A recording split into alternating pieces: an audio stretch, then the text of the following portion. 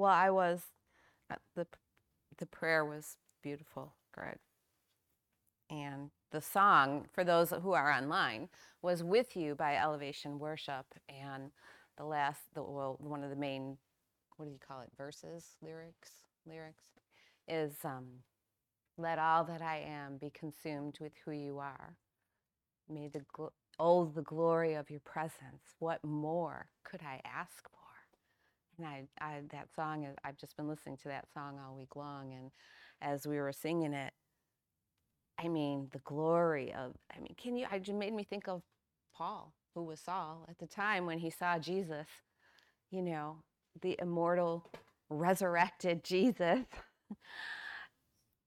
I mean, I could just imagine that he pondered that so much, you know, let all that you are, let all that I am be consumed with who you are.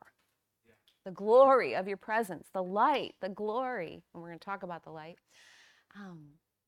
It's all that I ask for. And that's how he could say, I'm crucified with Christ. It's no longer I who live, right? Because the glory of his presence, you know, he was consumed with all that Jesus was, the whole life. Mm. You got anything to add to that? Yep. Okay, so I have been I think today is really going to tie in with the last two times that Greg preached on justification and Paul and Saul and all of that, and the blindness, and he titled today's message, Now I See, and so it's going to be kind of on the recovery of sight and how can you see unless there's light. So I have been stuck in the first 3 chapters of Genesis pretty much this whole week. And of course, right in the beginning, and I actually made a post about this earlier this week. Of course, I didn't get a lot of likes or anything on it, so I'm not really feeling justified.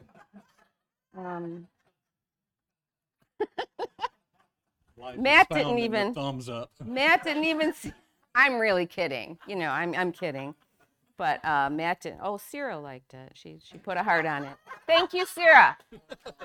That's where it's at. I almost feel like Matt didn't see it. I just told him about it this morning in the car on the way here, and so like if he sees it and puts a heart on it, then he shares it, and then I get 1 million, you know, or Greg, you know. So I don't know if you didn't see it, but you need to go on there and put a heart on it. Anyway. So I can feel, no, I'm kidding. So it's talking about the very first thing that God brought forth. I mean, it's right there in the beginning of Genesis. It's the first couple of verses. So in the beginning, I'm just going to read it. In the beginning, we see the very first thing God called forth over the darkness was his very self, his life, his word, his light. He is the light.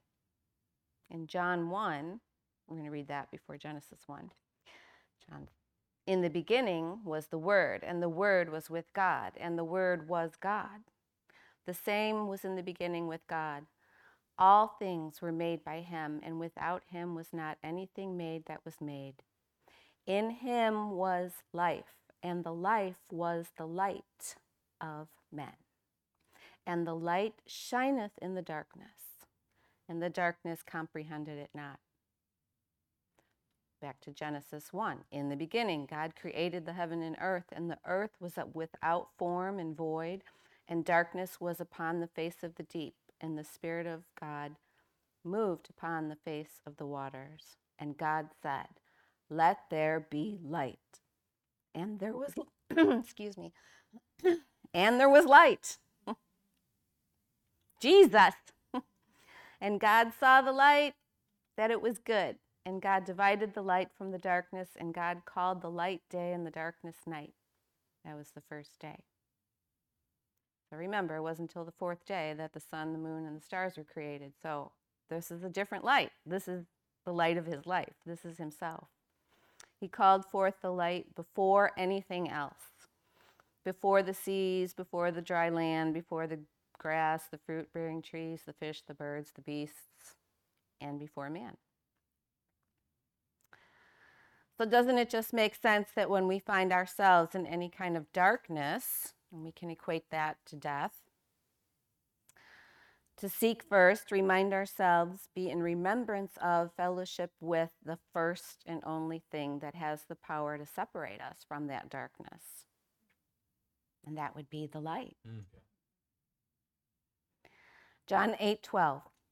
Again, therefore, Jesus spake to them, saying, I am the light of the world. He who is following me shall not walk in darkness, but he shall have the light of life.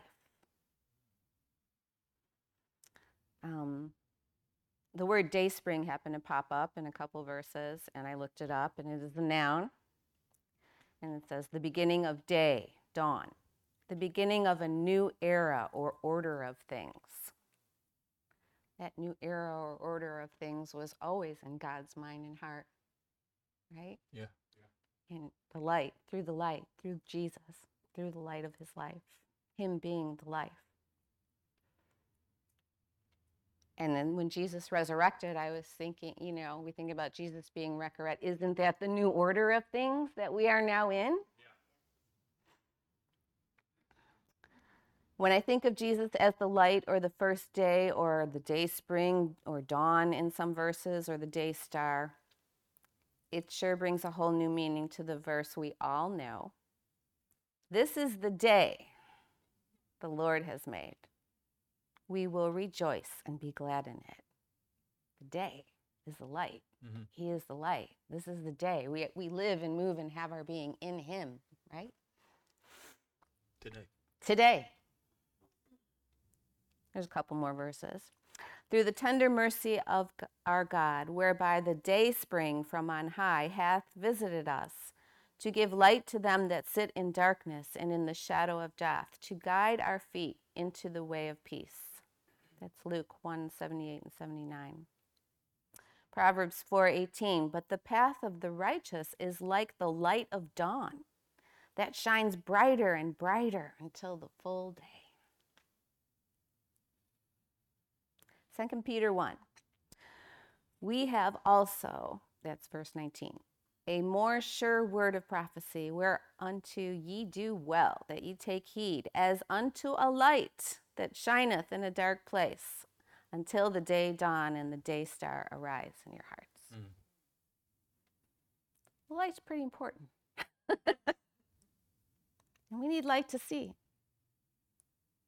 And we need to see what that light means. That's our life in Christ. He is our life.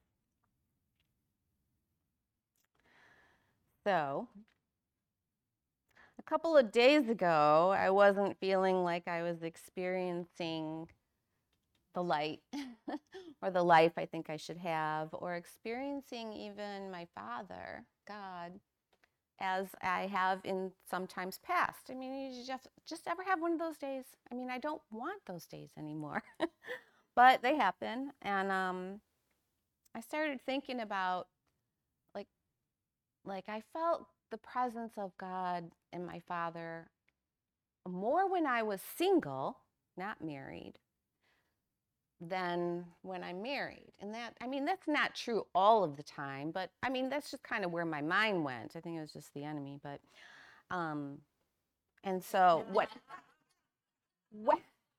when that happens, when that happens, I'm thinking thoughts like, I don't feel as close to you, or I'm not experiencing what I think I need right now from you.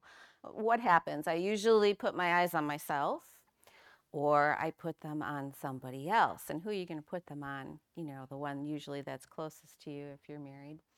And so then I start looking at Matt, and I'm thinking, you need to do something to justify what I'm feeling here, what I like. You need to do something because I'm lacking. And he doesn't always know this. Sometimes they're just thoughts I'm having in my head, and we just think them. And they say, what's wrong? And we say, nothing, But I was telling him in the car. Nothing. But then you're supposed to say, oh, come on. You're supposed to pull it out of us. Pressure. No, just kidding. That's what we think.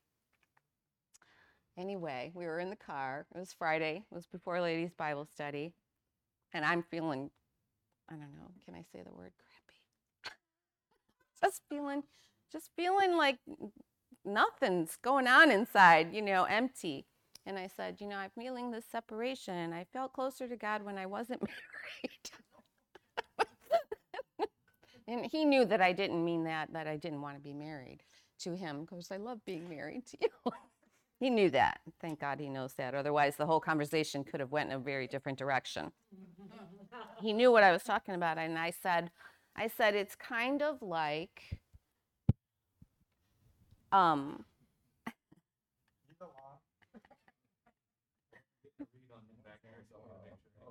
it's kind of like what's kind of I feel happening is exactly what God said to Eve. That her desire, because I'm looking to you for life. I was looking to him. That your desire shall be unto thy husband, and he shall rule over thee. And so, and what did you say? Do you remember what you said? I said, what makes you think he was, I said, why do we assume he was referring to Adam? I mean, that's pretty big. I mean, I got it right away. We think it's talking about our physical husbands here that we have. But the husband they were married to, both of them, after they ate from the wrong wisdom, was death. So it's death that was trying to take hold of me and bring me into a bondage. And so I had to get, and that was like and just him saying that, like, brought the light. It brought forth the light. And I saw I wasn't looking at the only one who could bring forth what I need to justify myself, to justify me, to take care of whatever lack was going on inside of me. My father's never changed. He never changes. He is my husband. And so, when I'm feeling like that, it's not that he's changed. He's no different from when I was single or married. He's the same. And that just brought so much peace. And like whatever I was feeling left. And I went to the ladies' Bible study. Of course, they heard me share some of this. And it was beautiful. It was just I felt so full of God and his life inside of me. I've got more, but you got any? Okay, I'm just checking in with you. I don't want to rule over you.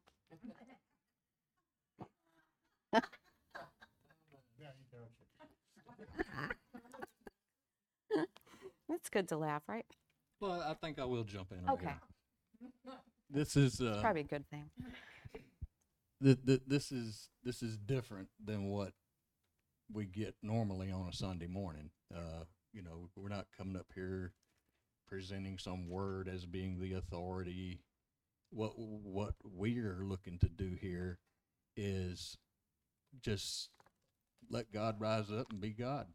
So Greg talked about, well, maybe we can do a table talk, and I'm like, well, we'll just do, how about a table for two, and let you guys come into the place where we live, where we're always just bouncing this stuff off of each other. Mm-hmm. And one thing will trigger something else and trigger something else. And something you hear today might trigger something in you. And if you feel like you need to share it, come on up. I'll hand you the microphone. But I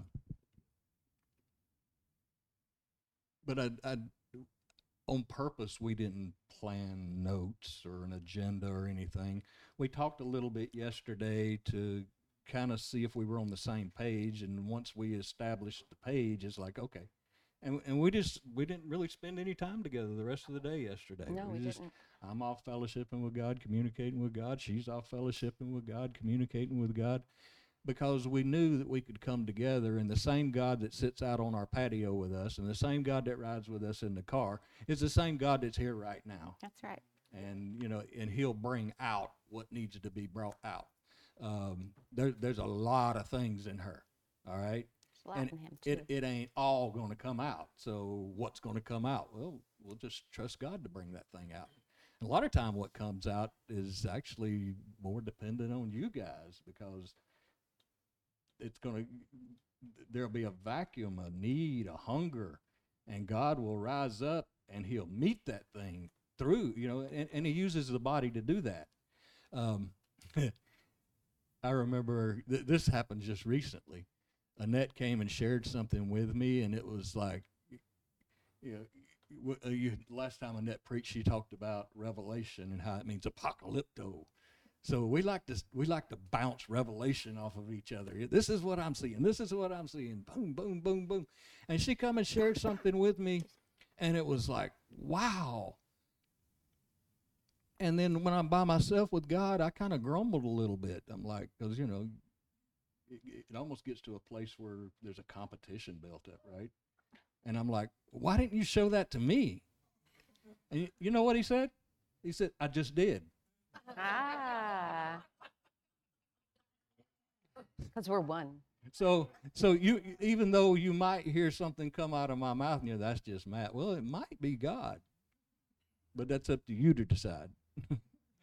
As far as it being a word spoken to you. But when I said I'll just go ahead and jump in, because I looked at a verse this morning and I saw it in a way that I'd never seen it before, but it absolutely matches what you were just talking about, because all of a sudden you had this feeling of lack, and that lack was confusing. Mm-hmm. And so with that lack being confusing, it can cause you to start making wrong conclusions. Right. I feel this lack, something's wrong. Well, why does something have to be wrong just because you're feeling lack? There's nothing wrong in the life of the Father. True. But the verse I ran across, and True. it's interesting. There's a verse that talks about how grace teaches us. All right, so we know that grace is a teacher. We know that grace, and what a teacher does, a teacher will bring instruction. So the verse that I found, I just saw it in a way that I never have before. He said, finally, brethren, those things with you. Okay. But I rejoiced in the Lord greatly, that now at the last your care for me has flourished again, wherein you were also careful, but you lacked opportunity. Not that I speak in respect of want, for I have learned in whatsoever state I am therewith to be content. I know both how to be abased, and I know how to abound. All right, that seems pretty obvious what he's saying here. I know how to access the life of God, whether I'm in a place of abounding or whether I'm in a place of abasing. But it gets interesting after this. He says, and in all things I am instructed to be both full and hungry, both to abound and to suffer need. I'm instructed to do these things. Mm-hmm. Well, we know grace is the teacher. We know the Holy Spirit is the Spirit of grace.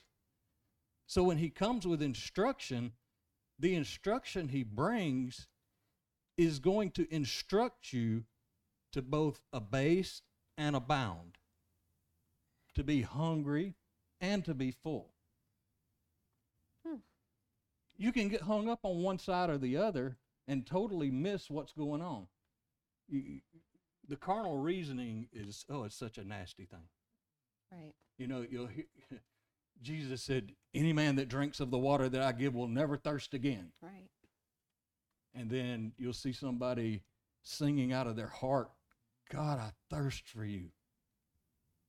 And somebody will pipe, no, Jesus said if you drink of this water, you won't thirst no more. Well, excuse me, Jesus is hanging on the cross. He said, I thirst. Yeah. True. So quit straining at a gnat and swallowing a camel. But how many of you think Jesus drank of that water? Absolutely he did. But yet he said, I thirst. But there was something in him teaching him how to be both ways. And that's the position we're in as a branch. Without him, I can do nothing. True. And it's instructing me to a base. That grace comes and it instructs, it teaches me that there is no sufficiency of myself. Yeah. But where do I abound? I can abound through his life in me, bringing forth fruit. Paul said, I pray that your love would abound yet more and more. Well, it's not up to me to abound, but the fruit will come forth from the life that I've tapped into, and that will abound. But at the same time, I'm recognizing I didn't produce that of myself. Right. So it's taught me, I have learned both to abase and abound. And where do you find that instruction? Where do you see how that operates? He goes on with the verse that a lot of people, we're all familiar with this verse. I can do all things through Christ, which strengthens me. Anything that I have to do, I can do through the wisdom of God. Christ, both the wisdom and the power of God. So you in that situation, see, we're just bouncing now. We ain't talking about this. No. You were seeing an abasement and an aboundment. Yeah. But the carnal mind wants to step up and say that that's confusing. It wants to say there's something wrong. It wants you to judge it according to the knowledge of good and evil. Right. Yeah, it's just like if you don't feel peace, it doesn't mean peace isn't present. You know, if you don't feel joy, it doesn't mean joy isn't present. Is God always present? Yes, inside of us. So I get it. I get what you're saying. Yeah. Yeah. So if I'm not feeling peace, I recognize, first off, I know that peace is good, right? Yeah. I like peace. Yeah. So it can come and tell me something's wrong if circumstances are pressing in on me. But yet, at the same time, what that feeling does is it just reminds me that I can't bring that forth of myself. Right. That's what it's pointing to. Mm-hmm. There's signs that are pointing to things. Yeah. And we can get things all confused. And God understands that we can get things confused. All right? So kind of where I saw us going this morning, I'm picturing someone who was born blind. They've never seen anything. And all of a sudden, their eyes popped open and they can see.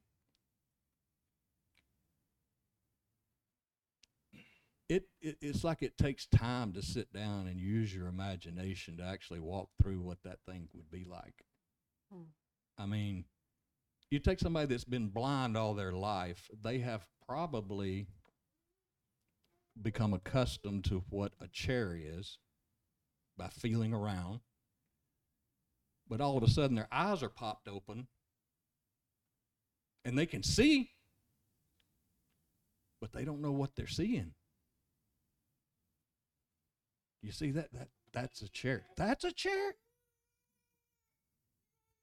That's a clock.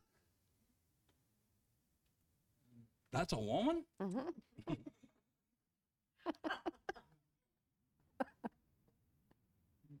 Go back and listen to the meeting we did Wednesday night.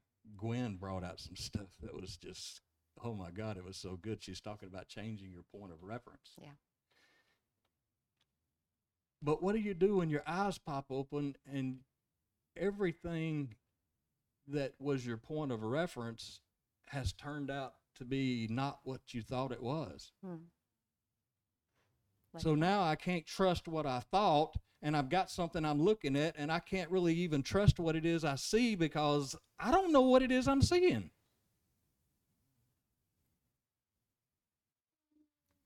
Kind of like Saul. Yeah. Yeah. It kind of blew him away. I mean, can you imagine? Let's say the person whose eyes got popped open. Let's say it was a healing meeting. It was an outdoor miracle service with the tents and all this kind of stuff. And boom, your eyes are popped open, and the first thing you see is a car sitting over there with light shining at you. What in the world are you going to think about that? There's all kind of things that could. I mean, you don't know. You don't have anything to reference. But because God understands that, he came and he gave us the reference. Yeah. He gave us Jesus. Jesus said, "For judgment have I come into the world,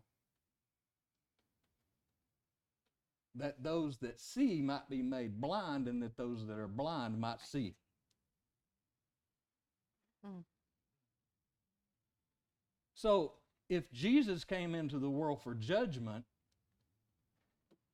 then I don't have to be busy judging. All I have to do is go to him. Yeah. Because your judgment will bring you to conclusions, right? Mm-hmm. Well, what's the conclusion? Conclusion's the end of the matter, right? Well, Jesus said he is Alpha and Omega. He's the conclusion. So if I want to know the conclusion, I need to go look at him. I need to go let him discern. Because I'll read you something here. Do you want to jump in? No, go. Okay. There's a passage of Scripture that'll kind of point out what I'm saying in Zechariah chapter 4. "And the angel that talked with me came again and waked me as a man that is wakened out of his sleep, and said unto me, What seest thou? And I said, I have looked, and behold, a candlestick all of gold, with a bowl upon the top of it, and 7 lamps thereon, and 7 pipes to the 7 lamps which are upon the top thereof, and 2 olive trees by it, one upon the right side of the bowl, and another upon the left side thereof. And so I answered, and I spake to the angel that talked with me, saying, What are these, my Lord? All right, so he just gave a pretty good description of what he was seeing, right? But he was smart enough to not make a conclusion about what he saw. What are these, Lord? Then the angel that talked with me answered and said unto me, Knowest thou not what these be? And I said, No, my Lord. And then he answered and spake unto me, saying, This is the word of the Lord unto Zerubbabel, saying, Not by might nor by power, but by my spirit, says the Lord of hosts. Who art thou, O great mountain, before Zerubbabel? Thou shalt become a plain, and he shall bring forth the headstone thereof with shoutings, crying, Grace, grace unto it. Now, when I was reading the description of the candlestick and the bowl and the olive trees, how many of you come to the conclusion, this is the word of the Lord unto Zerubbabel, not by might nor by power, but by my spirit? Mm-mm. No. I didn't. But yet, something showed up. My point is, when your eyes pop open, you don't know what you're seeing. So you're not left to come up with your own judgments. I'll tell you a story. This was many years ago. And there was a friend of mine that was going to be hosting a guest minister in. And this particular fella, he had a notoriety of having like just wild, crazy miracles show up. And I'd heard the guy preach a few times. This guy could tell a story he just had this way about him that could captivate you and just suck you into what he's saying, right? But beyond that, I didn't really know much about the guy other than his reputation, and his reputation was kind of exciting. And my friend was going to have him in there, And so I was excited about it. It was in a place that was a pretty good drive away from me, but I'm going to go to this meeting. And when I heard about it, and then there came a night shortly after that where I had a dream. And in this dream, the man that I'm talking about, he was standing there. He was in that church. And all of a sudden, he quit preaching. He walked outside. He took a ladder and set it up against the side of the building, climbed up the ladder, and started putting a roof on the church. Okay, God doesn't talk to me in Spanish. He talks to me in a language that I understand. All right? So when he gives me this dream with those symbols, he knows that those things mean something to me. So that's how he's going to communicate with me. Now, that might not mean nothing to you. Just like the gold lampstands didn't mean nothing to you as far as the word of the Lord unto Zerubbabel. All right? But it meant something to somebody.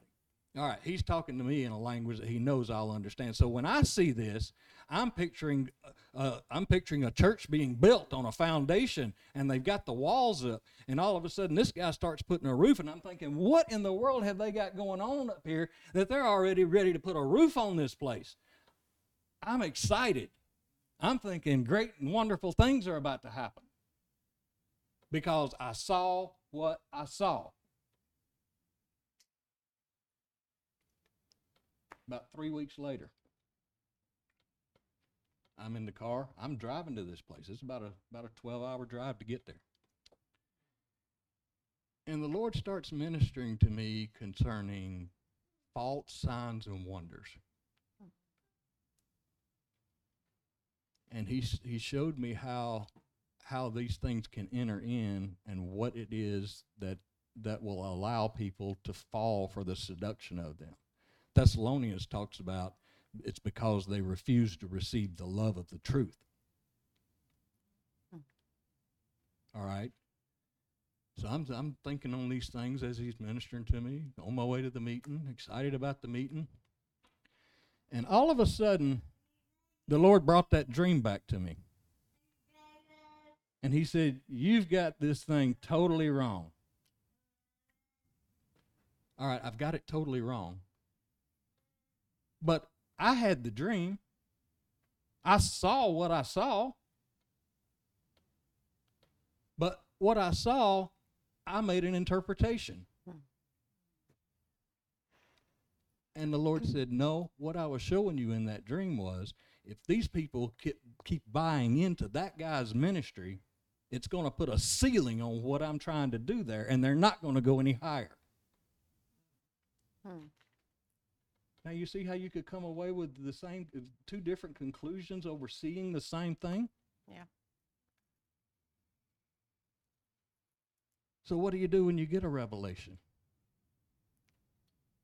Ask God what you're seeing. Yeah. You got to go to him, find out what's going on. What meaneth this? I mean, Ezekiel got it right. I mean, the angel showed Ezekiel and the dry bones. He said, you think I can make these live again? Ezekiel said, thou knowest, Lord. I don't know nothing. But I'm in that position now where I'm both abased and abounding. I can go, and that's what it means to be poor in spirit. Is that constant recognition that without Jesus, I can't do anything. I can't see right. I can't. Oh man, even what happened? You're talking about Saul of Tarsus and his conversion. It said he went off into the desert for, what was it, 13 years? What was going on during those 13 years? He was trying to learn what it was he was seeing because he was seeing something. Yeah. So just because your eyes have been popped open and you see, what meaneth this? Because what can happen is, based on the old way of thinking, you will try to apply that to the truth that you're actually seeing. And you'll come away with some erroneous conclusions. And churches are full of them. That's why people are tossed to and fro with every wind of doctrine, because there's a bunch of winds of doctrine out there. And they'll all point to the verses. But what does the verse mean? Well, in the beginning was the Word, and the Word was with God, and the Word was God. Do I see this in Jesus? Do I see this conclusion in Jesus? He is the truth concerning all matters. So what I'm seeing, how does that line up with Jesus? Yeah. Because I can't even trust my own judgment. And the carnal mind don't like that. Because the carnal mind's totally dependent on its judgments, because that's the way it was brought up. And now all of a sudden I've got to turn loose of that. That's what it means to lay down your life. That's what it means to take up your cross. You're going to lay down your opinions. You're going to lay down your judgments. You're going to lay down your thoughts, because you know you can't trust them, and you're going to go to the one that you know that you can trust. That's the fear of the Lord. Why would I go anywhere else? He has the answers. You think about somebody. Have you ever heard of some court proceeding that's going on? And it's a real complicated case. And somebody is going, I mean, if this thing goes wrong for the guy that's been convicted, he's going to die. I mean, this dude's headed for the electric chair. And have you ever thought, man, I wouldn't want to be on that jury?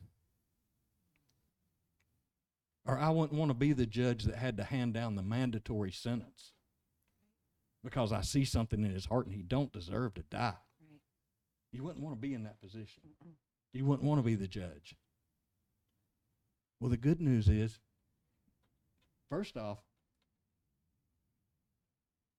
it's right that you feel that way, because it never was incumbent on you to make a judgment. Mm-hmm. All judgment has been made in Jesus.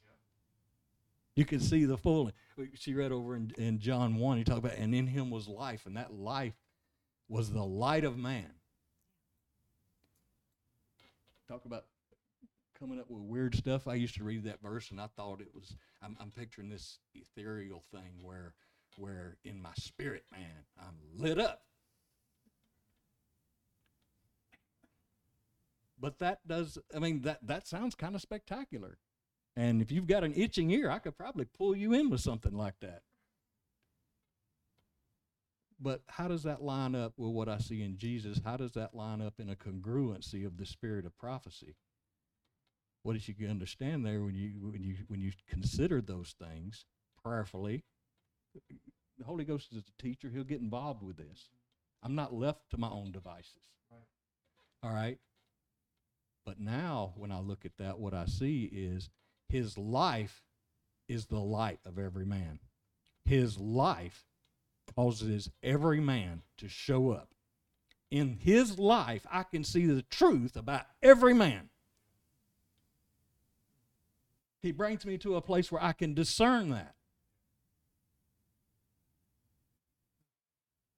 So now I don't have to know good and evil, because good and evil can fool me as far as the knowledge of it. But Paul talked about, well, the writer of Hebrews talks about the word of righteousness, who by reason of use, strong meat belongs to those who by reason of use have their senses exercised to discern both good and evil. So it's not a matter of operating from the knowledge of it, but I can discern what's good and I can discern what's evil. And I can see, and any judgment that I would come to concerning that, I've got to set that next to the judgment of God. And Jesus is the judgment of God. And how does that set up? For judgment, I am come into the world. Later on in the epistles, Paul would say, it's been dealt to every man the measure of faith.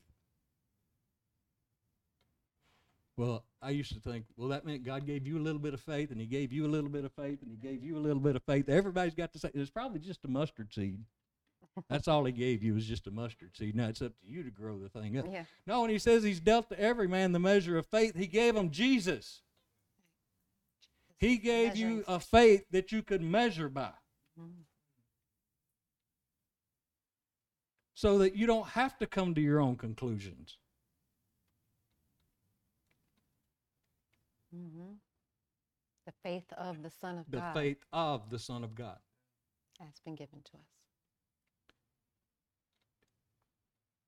I think Greg put the picture up concerning this message. He put for the verse, "For we walk by faith and not by sight."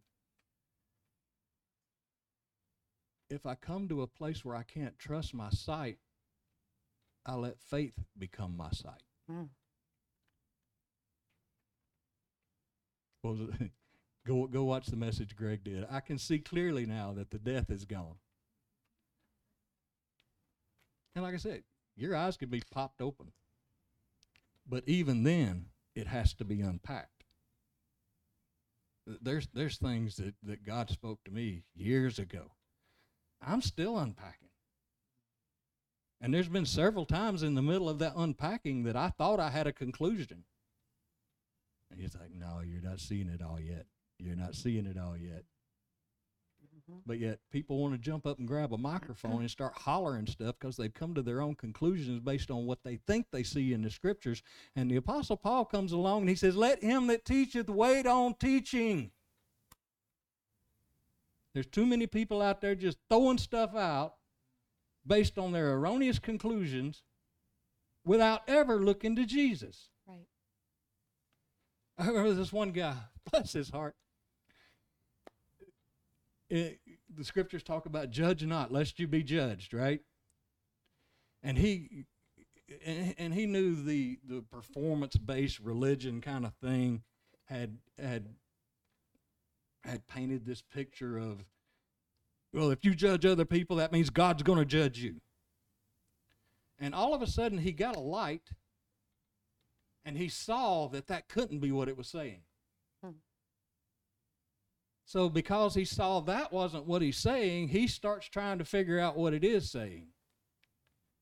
And he came up with the conclusion, well, no, that's not what that's saying. Because seed time and harvest would say that if I don't judge you, then I'm not going to reap a harvest of you judging me. Sounds kind of reasonable, doesn't it? So did the tree of the knowledge of good and evil. It looked good for food. Mm-hmm. Well, the problem with that conclusion, I mean, I can understand how he came to that spot. But the problem with that conclusion is, how did that work out for Jesus? Jesus wasn't judging nobody, and buddy, they were judging him big time. Mm-hmm. So he was reaping something he didn't sow. Yeah. So your conclusion doesn't hold up when I stand it next to Jesus. Right.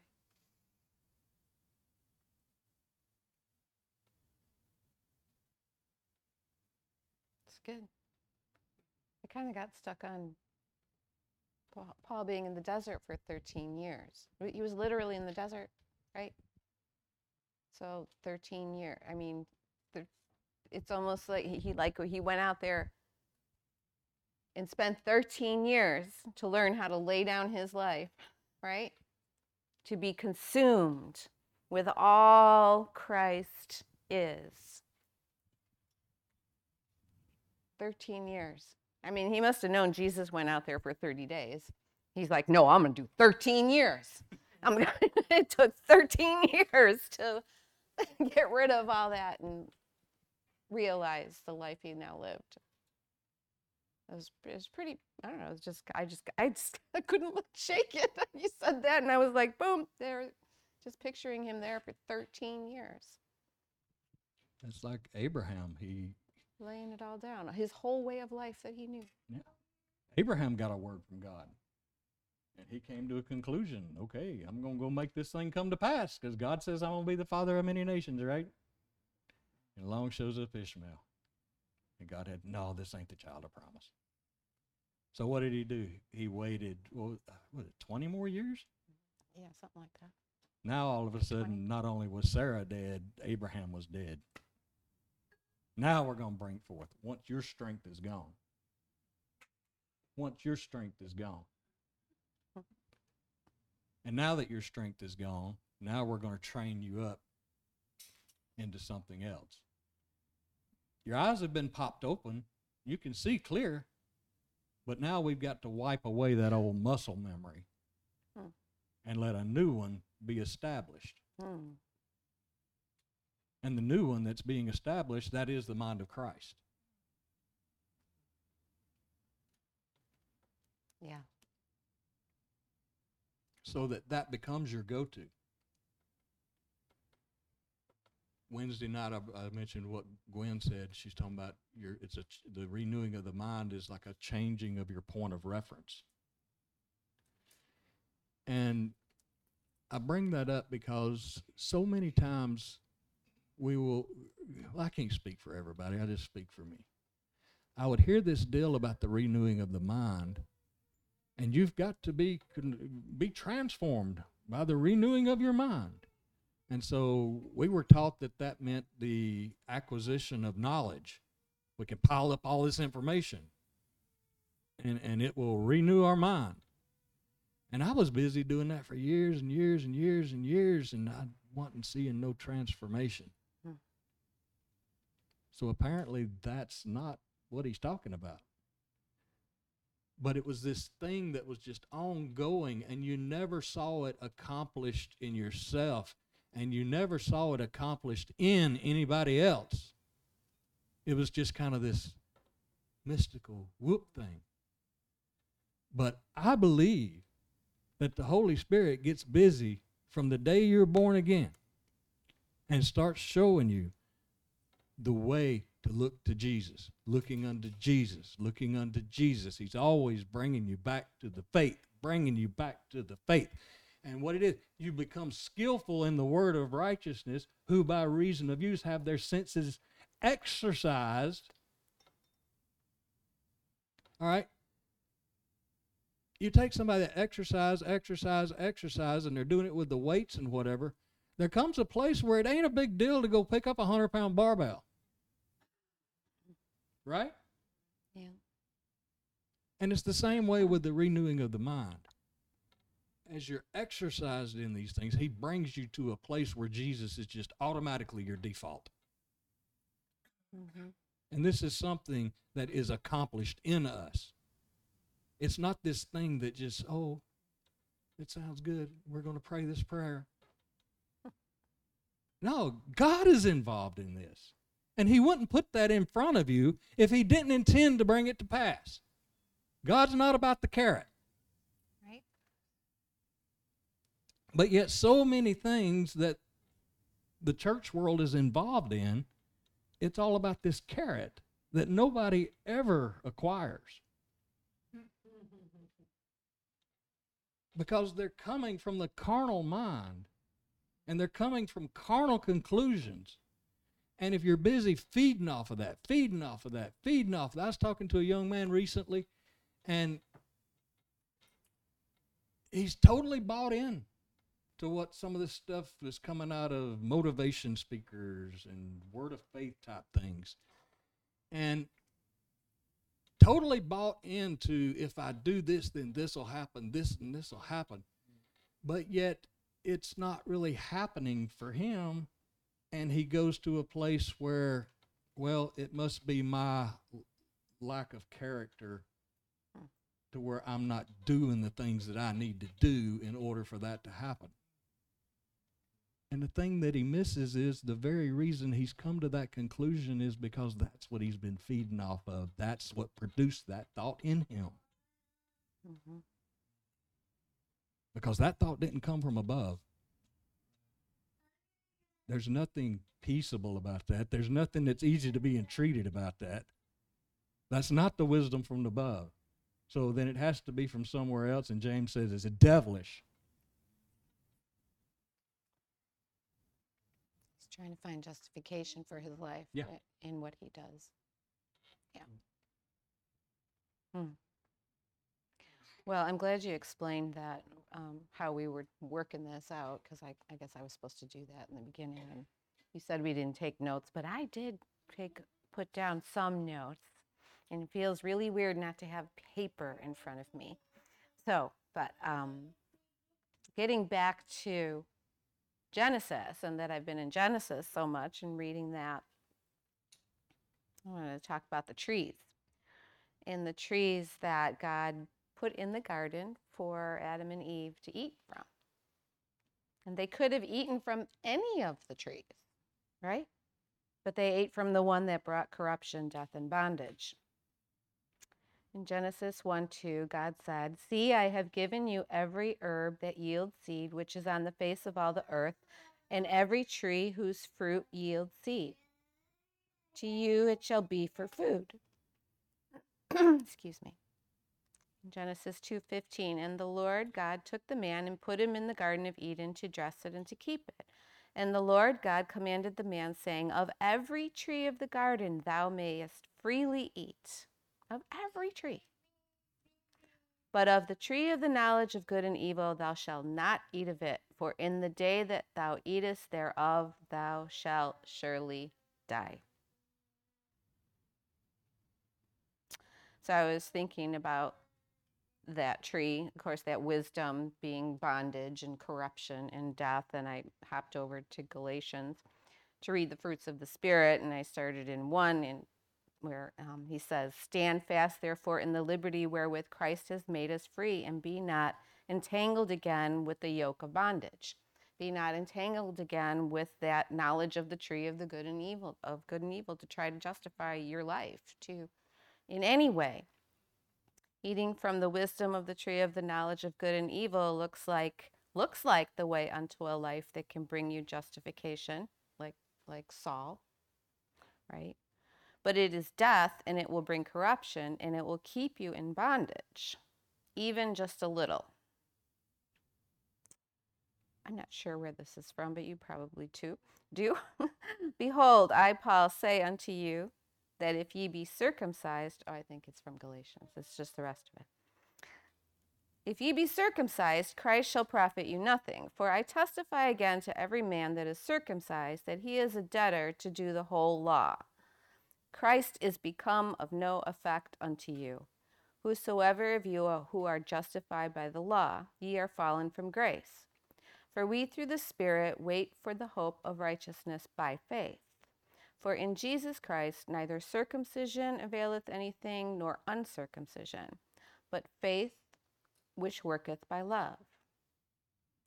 Ye did run well. Who did hinder you that ye should not obey the truth? This persuasion cometh not of him that calleth you. A little leaven leaveneth the whole lump." And so that got me thinking about dough, because I made pizza yesterday. And the recipe only called for a small amount of yeast, where I would normally put a larger amount of yeast. And so I know that even though there's just a little bit of yeast, it's going to take longer, but eventually it's going to permeate the whole thing, and it's going to rise. It's going to permeate the whole lump. So you might think just a little bit of leaven, a little bit of law, a little bit of justifying yourself, a little bit of you working yourself to try to obtain to the life that you think you should have. A little bit of justification. A little bit of your own judgment. A little bit of your own judgment. Won't hurt. But it will. And the results would be the fruit of death for a little while. It might take a while, but like even just that little bit, but eventually it'll permeate everything. Living your life with just adding a little bit of leaven, just a little mixture, just a little law, just a little justifying, and what you can do to achieve or to have that life that you need, that you think you need, or that you're lacking, to fill that lack, or trying to please God and justifying your own flesh, or looking to someone else to justify you and give you the life that you think that you need. When only God can serve us with that life, and we see that life in the light of Christ, in his resurrection. And we behold our lives in the light of his life in him. We have that same life. Anyway, getting back to that, adding just that little bit, and I said this in ladies' Bible study, it just came out. Just that little bit is like inviting your ex-husband or spouse to live with you when you're already married to another. I mean, can you imagine that? It's like inviting, we're no longer married to death. We're no longer married to that former life, right? We've been crucified. And so it's like you're still bringing in that life into the life. You're married to God. He is our husband. Do you want to go from there a little bit? Expound on that? Yeah, it's like I use this example quite a bit. You know, imagine Cinderella, Prince Charming, and they do what's in the story, you know, and they get married. They have their wedding night. The next morning, he wakes up and he looks over to see Cinderella. She's not there. Wonder where she's at. He gets up and starts looking around, looking out the windows or whatever. And way down there by the river, there's this woman walking back up, and she's got the stick across her shoulders with a bucket of water hanging off of both ends.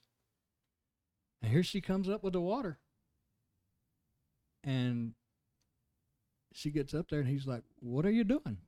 She said, "Well, I went down to the river to get the water that we're going to need for the day." And he's like, we have people that do that for us. All right? She don't know that. She has been brought into his life, but she doesn't know how his life functions. There's a learning process. And in the learning process, the good news when it comes to the body of Christ, all we have to do is just sit and look at Jesus, the author and the finisher of the faith. He is the Alpha, the beginning, the chief of all things. He is the Omega. He is the conclusion of all matters. He is. And that's all we have to do. I was thinking about this recently, when Moses lifted up the bronze serpent on the pole in the wilderness. And everybody that had been bitten by snakes, they were instructed to just look at the serpent and fix their gaze right there. They didn't have to figure out anything. All they had to do was gaze upon the serpent. It kind of sounds like Jesus in the parable of the sower sows the word. It said, and it grows up, he knows not how. You don't have to figure this stuff out. No. It's not even, that burden's not even on you. Right. That's your carnal mind hollering at you. I got to figure this out. You don't have to figure it out. It will be coming to the right conclusion is not incumbent upon you. That burden is not on you. All you have to do is look unto Jesus, the author and the finisher of the faith, and what needs to be figured out and what needs to be worked out will be accomplished in you. And I don't know about you, but to me, that's good news. Because I'm not the sharpest tool in the shed. Mm-hmm. And I know that. You're pretty sharp. If you see any sharpness coming out of me, it's God. I know. Seriously. I know. It's still pretty sharp. Yeah, some people get tripped up sometime when I say the Lord said this to me or the Lord said that.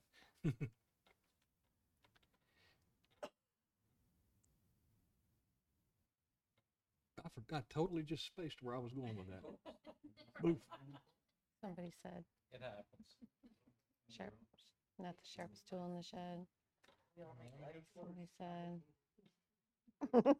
Oh, well, go ahead. Oh, well. I kind of forgot where I left off. Hmm? Anyway, yeah, the Cinderella story. Yeah, she was so used to living her Cinderella life where she did everything for everybody that when and then I guess that's the way for a lot of us. We were in whatever doctrine or whatever church, belief system, and we were in that for so long. It's hard to you kind of bring some of that in with you. Yeah. But cast out the bondwoman. Isn't that what God said? You'll Right? bring your erroneous conclusions with you. Yeah.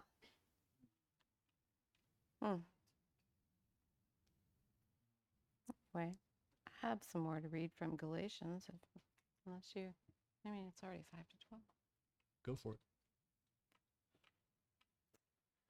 Galatians 2:16, knowing that a man is not justified by the works of the law, but by the faith of Jesus Christ. Even we have believed in Jesus Christ, that we might be justified by the faith of Christ and not by the works of the law. For by the works of the law shall no flesh be justified. We've been crucified with Christ to that life where we thought justification was found.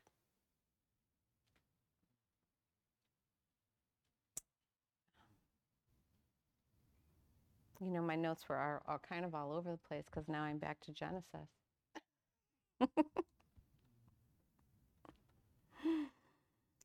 Now the serpent was more subtle than any beast of the field which the Lord God had made. This is Genesis 3. And he said unto the woman, Yea, hath God said, Ye shall not eat of every tree in the garden? And the woman said unto the serpent, We may eat of the fruit of the trees of the garden, but of the fruit of the tree which is in the midst of the garden, God hath said, Ye shall not eat of it, neither shall ye touch it, lest ye die.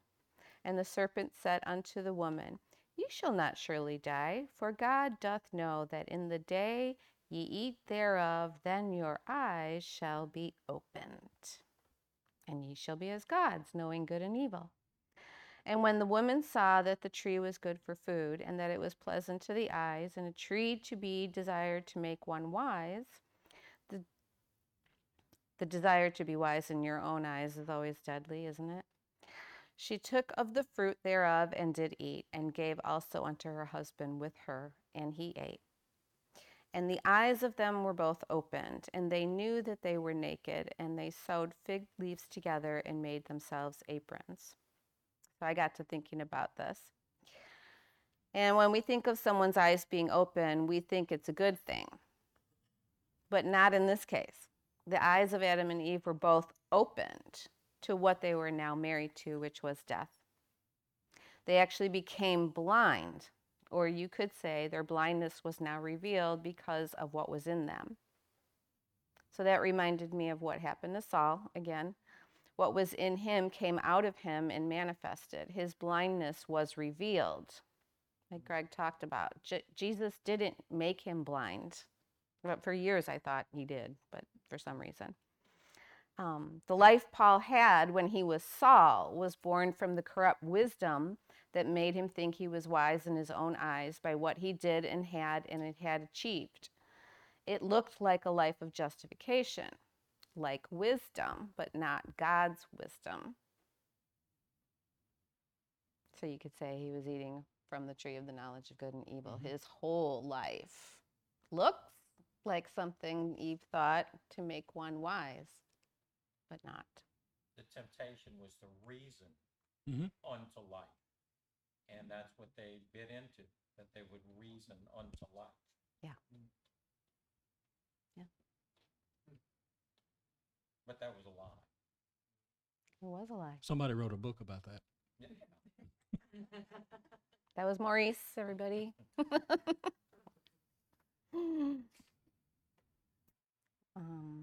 Go.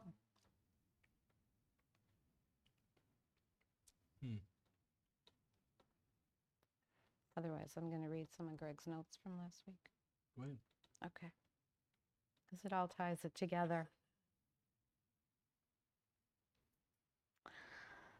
So I'm just going to share Greg's notes, some of Greg's notes from last week, because I really do think this all ties in together with the seeing and the blindness and all that. So when Paul was Saul, he was a Pharisee. And didn't Jesus say the Pharisees were blind, blind guides? His mindset was that justification is about having the abundant life. But then he defined the abundant life by the riches of the world, by the things the world esteems for a good life. His treasure was in the earth. He served mammon. He thought if your life looked good in the world, then that is the life that justifies. He thought gaining the good the world has to offer was equivalent to godliness. And he thought the way to gain a good life from the world was by performing the works of the law, by being a Hebrew of the Hebrews, a Pharisee of the Pharisees, circumcised the 8th day, of the tribe of Benjamin. He thought anyone who didn't have a good life in the world, those people were the cursed of God. They were the forsaken of God, and they were the sinners. And that blinded him. Then something miraculous happens to Saul. He encounters the glorified Jesus on the road to Damascus, and his blindness is revealed. Jesus didn't make Saul blind, like we said. Jesus said in John 9, he came into the earth so those who don't see might see, and those who think they see would be revealed to be blind. It wasn't Jesus that made Saul blind. The blindness that was already present in Paul was made manifest in the light of Jesus' life. When Paul encountered the glorified Jesus, it wasn't just like, oh, I see a bright light. When he sees this great light, he hears Jesus say, it's Jesus whom you persecute. All of a sudden, Paul's mind is racing. And getting back to that, Jesus is saying he wasn't persecuting Jesus. He was persecuting all the people that believed in Jesus. But Jesus, we are one with Jesus. So when he says it's Jesus whom you persecute, right? He took it personal.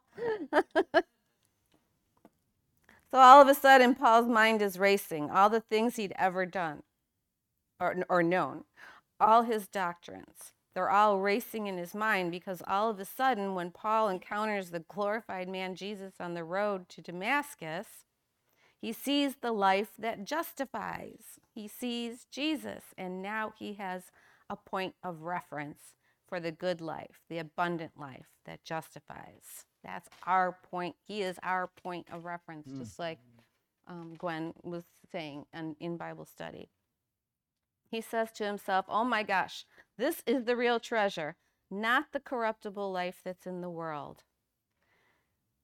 You have to understand this wasn't Paul's only reference point for Jesus. He knew who Jesus was. He knew the end Jesus met on the cross, and he thought that was the sign Jesus was a sinner and ungodly. And so now he sees Jesus standing in the glorification of the Father's life, and he sees that's the life that justifies, because it was even able to justify Jesus from the shame and the accusation that came from death on the cross. When Paul saw Jesus on the road to Damascus, he saw the mark God has for mankind in the light of the life standing before him. He saw we were always meant to be heirs of God, heirs of the likeness of God's immortality. And that's the only life that can justify you. That's the only life that can justify someone from the sin and death and the corruption that's in the world.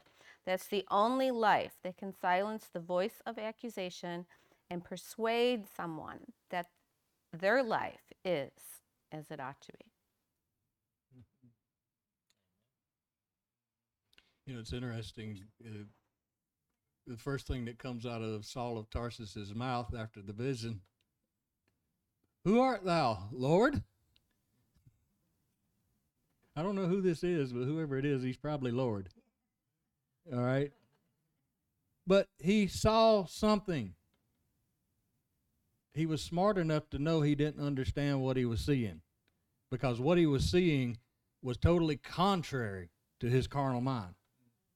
Because his carnal mind says you can't walk like this man walked and wind up in the place that I see him. Because to wind up in the place like I see him, he's supposed to walk like me. Coming to wrong conclusions. Coming to wrong conclusions. Yeah. There's a lot of conclusions out there. The scriptures say there are many voices out there, and none of them without signification. So how do you know who's telling the truth?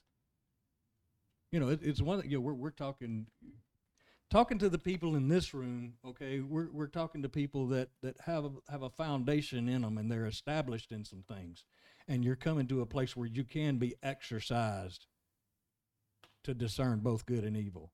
Mm-hmm. But what about somebody who just walked in the gym the first day? Something has to be set there for them.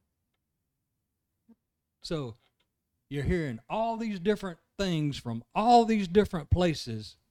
How do you know who's telling the truth?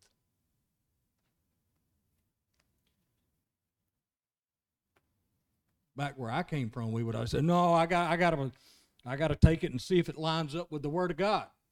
Mm-hmm. Well, that meant something totally different to me back then than what it means to me today. Yeah.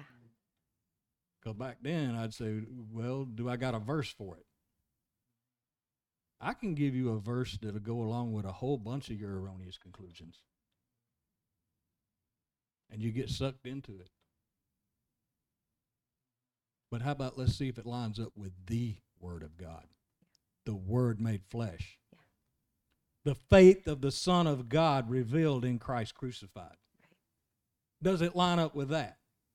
Mm-hmm. Because there's a lot of conclusions, and we've talked about many of them here. One that pops into my mind is this deal about the Great Commission. Well, first off, the term the Great Commission never shows up in the scriptures. But what they do is they go and they look at where Jesus said, "Go ye into all the world and preach the gospel." All right. Mm-hmm. He did say that. Mm-hmm.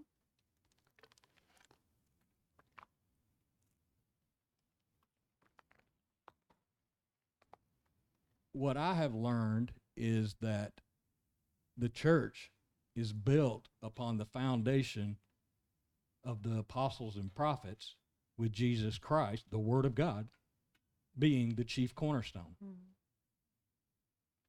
So if that's the foundation, I should be looking to those guys.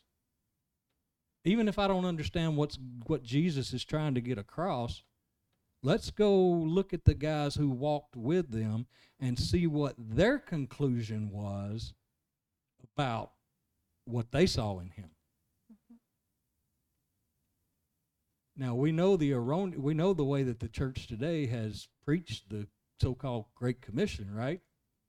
Do you see that in any of the apostolic letters?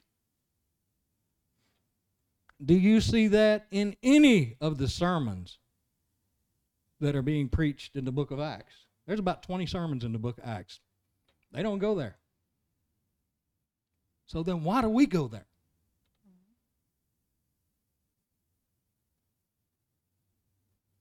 Why do we go there?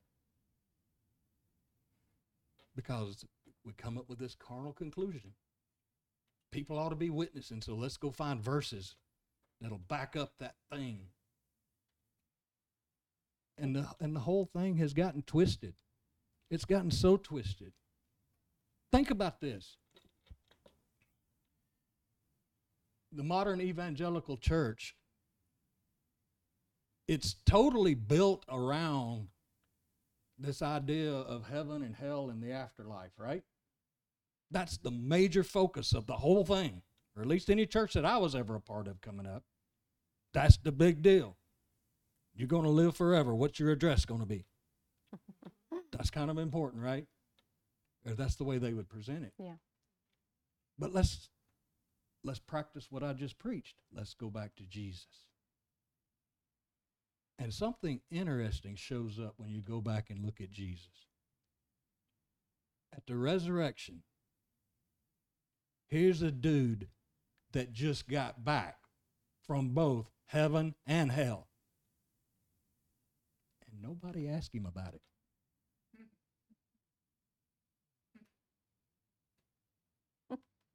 But yet we've made that the foundation that we're coming off of, something nobody even asked Jesus about, and he didn't talk about it. 20 sermons in the book of Acts, and they don't talk about it in those sermons. It's at the foundation of the church. And they didn't see it as something that ought to have an emphasis put on it, and yet that's been the main focus of the emphasis. Well, So how do you know what you're being taught is true? by the measuring stick. You know, and Jeez. the sad thing is, I'm picturing someone who has been, like, diagnosed with something terminal.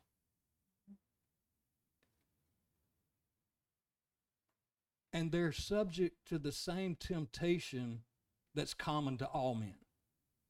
The temptation that's common to man is for you to take up your own life in your own strength. That's the temptation that's common to man. That's sin. Mhm. That's not faith, that's sin. Anything that's not of faith is sin. Right. But you take somebody who's been diagnosed with something terminal, meaning that the world system has come along and it said, there's nothing we can do for you. But yet that temptation is still there. Well, what a temptation does, a temptation presses you to go and do something. So what would a terminal person do who knows he has no life and the world has nothing to offer me? So obviously I got to go to God. But yet I'm hearing all these different things from all these different people and all these different ideas when it comes to this kind of thing. How do I know who to believe? The scriptures talk about being tossed to and fro with every wind of doctrine. We don't have to be tossed. All we can do is look at Jesus. Mm-hmm. Look at Jesus. Look at Jesus. We've been talking about signs and wonders recently. And a sign is something that's pointing to something, right? That's the purpose of a sign, is to point to something. Mm-hmm. And I'm thinking about the time when Jesus come walking out on the water. That's a pretty magnanimous sign and wonder, right? So it must be pointing to something pretty magnanimous. So we want to discern this. Let's go see what the apostles had to say about being in a storm. Let's go see what they wrote in the epistles about being tossed to and fro. Let's go see what the epistles say about wind and waves. And when you go digging through there, you know what you find every time? He's talking about doctrine.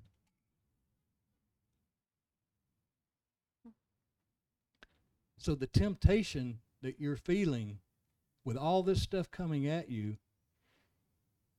you think the temptation is the infirmity in your flesh. That's not the temptation. The temptation is for you to try to take something up in your own strength. Which scripture do I need to be quoting? Which way do I need to work the rabbit's foot to get God to do something for me? The temptation that has to be resisted in that is not the infirmity in your flesh. It's the temptation to be tossed to and fro by every wind of doctrine. Mm-hmm. Mm. The bell and whistle that somebody's putting in front of you, does it line up with Jesus? And not only does it line up with Jesus, but does it line up with what the apostles said about Jesus? Mm-hmm. In the mouth of 2 or 3 witnesses, let a thing be established. Amen? Amen. Because everything that you're looking for, everything that you need, is found in looking unto Jesus. Right. For all of us. He is the light that God sent into the earth. Yes. He is the, it says all things were created by him and for him. That means he knows how they're supposed to operate. He knows how to bring it to pass. You are God's garden. Mm-hmm. Created for him.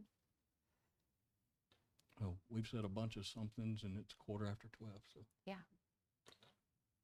Anybody got any thoughts or comments or add-ons?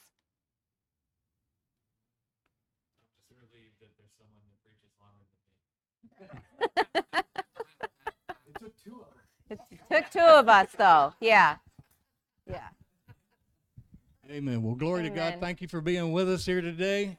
Have a wonderful Labor Day. Yeah. Well, just remember, you Do no labor. you don't need a holiday from the gospel. Yeah, that's right. Amen.